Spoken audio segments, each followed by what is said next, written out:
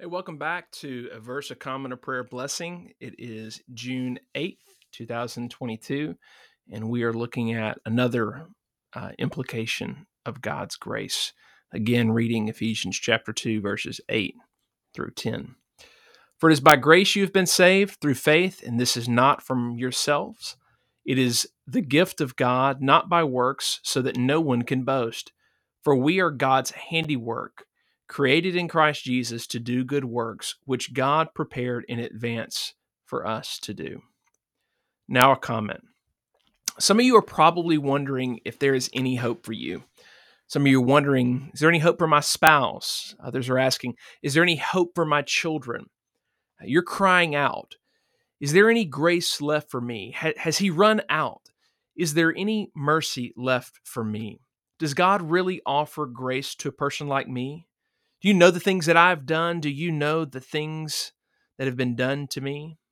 Do you know how broken I am? Do you know how much shame that I feel? No one has ever wanted me. How could God ever want a person like me? To you, this implication of his grace is that I want you to simply hear that you are the only type of person that God ever wants. You are the only type of person that there even is outside of faith in Christ. Don't you remember how even Paul spoke about himself in verses 1 through 3 of chapter 2? We are all dead in wrongdoings and sin. We were all walking according to the course of this world. We were all broken. We were all abused. We were all full of shame. We were all children of wrath by nature. That is our story. It's our family heritage. It's our shared problem. We are, by our very nature and our choice, rebels against our Creator. But God, hear that again. But God, being rich in mercy, but God, because of the great love with which he loved us, even when we were dead in trespasses, but God made us alive together with Christ and raised us up with him, seating us with him in the heavenly places in Christ Jesus, so that in the coming ages he might show the immeasurable riches of his grace and kindness toward us in Christ Jesus. But God intervened in Christ to save us by his grace, for by grace we are saved. That's one of the most profound implications of grace, is that in all of our brokenness, shame, our feelings of hurt and harm, our inadequacies, our guilt for our sin against a holy God, there is grace for us, because our God is a God of grace that came into this world to save sinners like you and like me.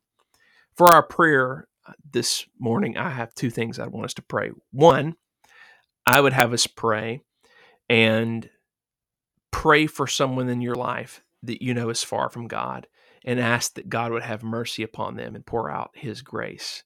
You may even decide that you want to share this more broadly. Send it in an email to someone that you know is struggling. Send it in a message on social media to a friend that you know is struggling. If you're receiving this in that way, someone loves you and is praying for you and wants you to know God's grace. But maybe you're hearing this and you're that person that's crying out. I just want to lead you to pray with me and call upon Jesus to have mercy upon you. There's nothing special about the exact words that I'm saying. It's not like it's a magic incantation of some sort where if you get the words right, you're automatically a Christian. But I want to help you call upon the name of the Lord. I think Scripture teaches us how to do that and that we ought to encourage that.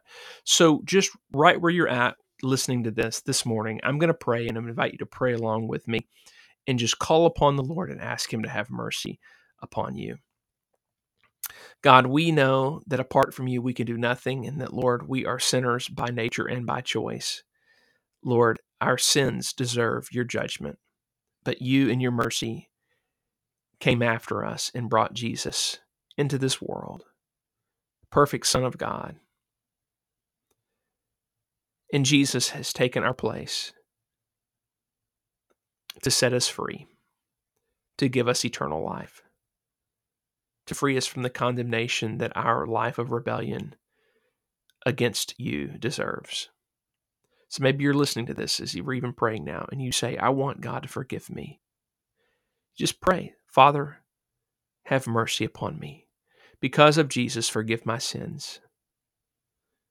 I believe that Jesus lived and that he died and that he was buried and that he rose again and that he's coming again.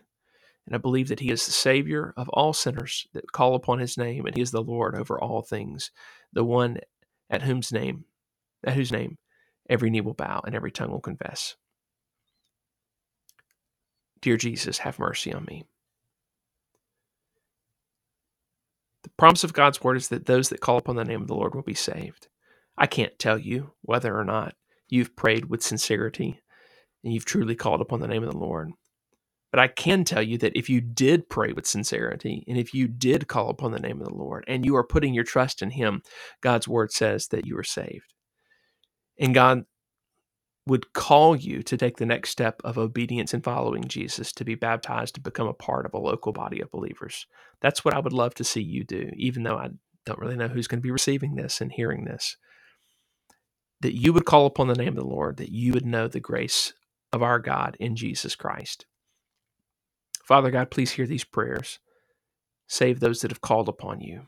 Have mercy, because you are merciful. For your glory's sake and the good of others. In Jesus' name, amen. Now we close with our blessing.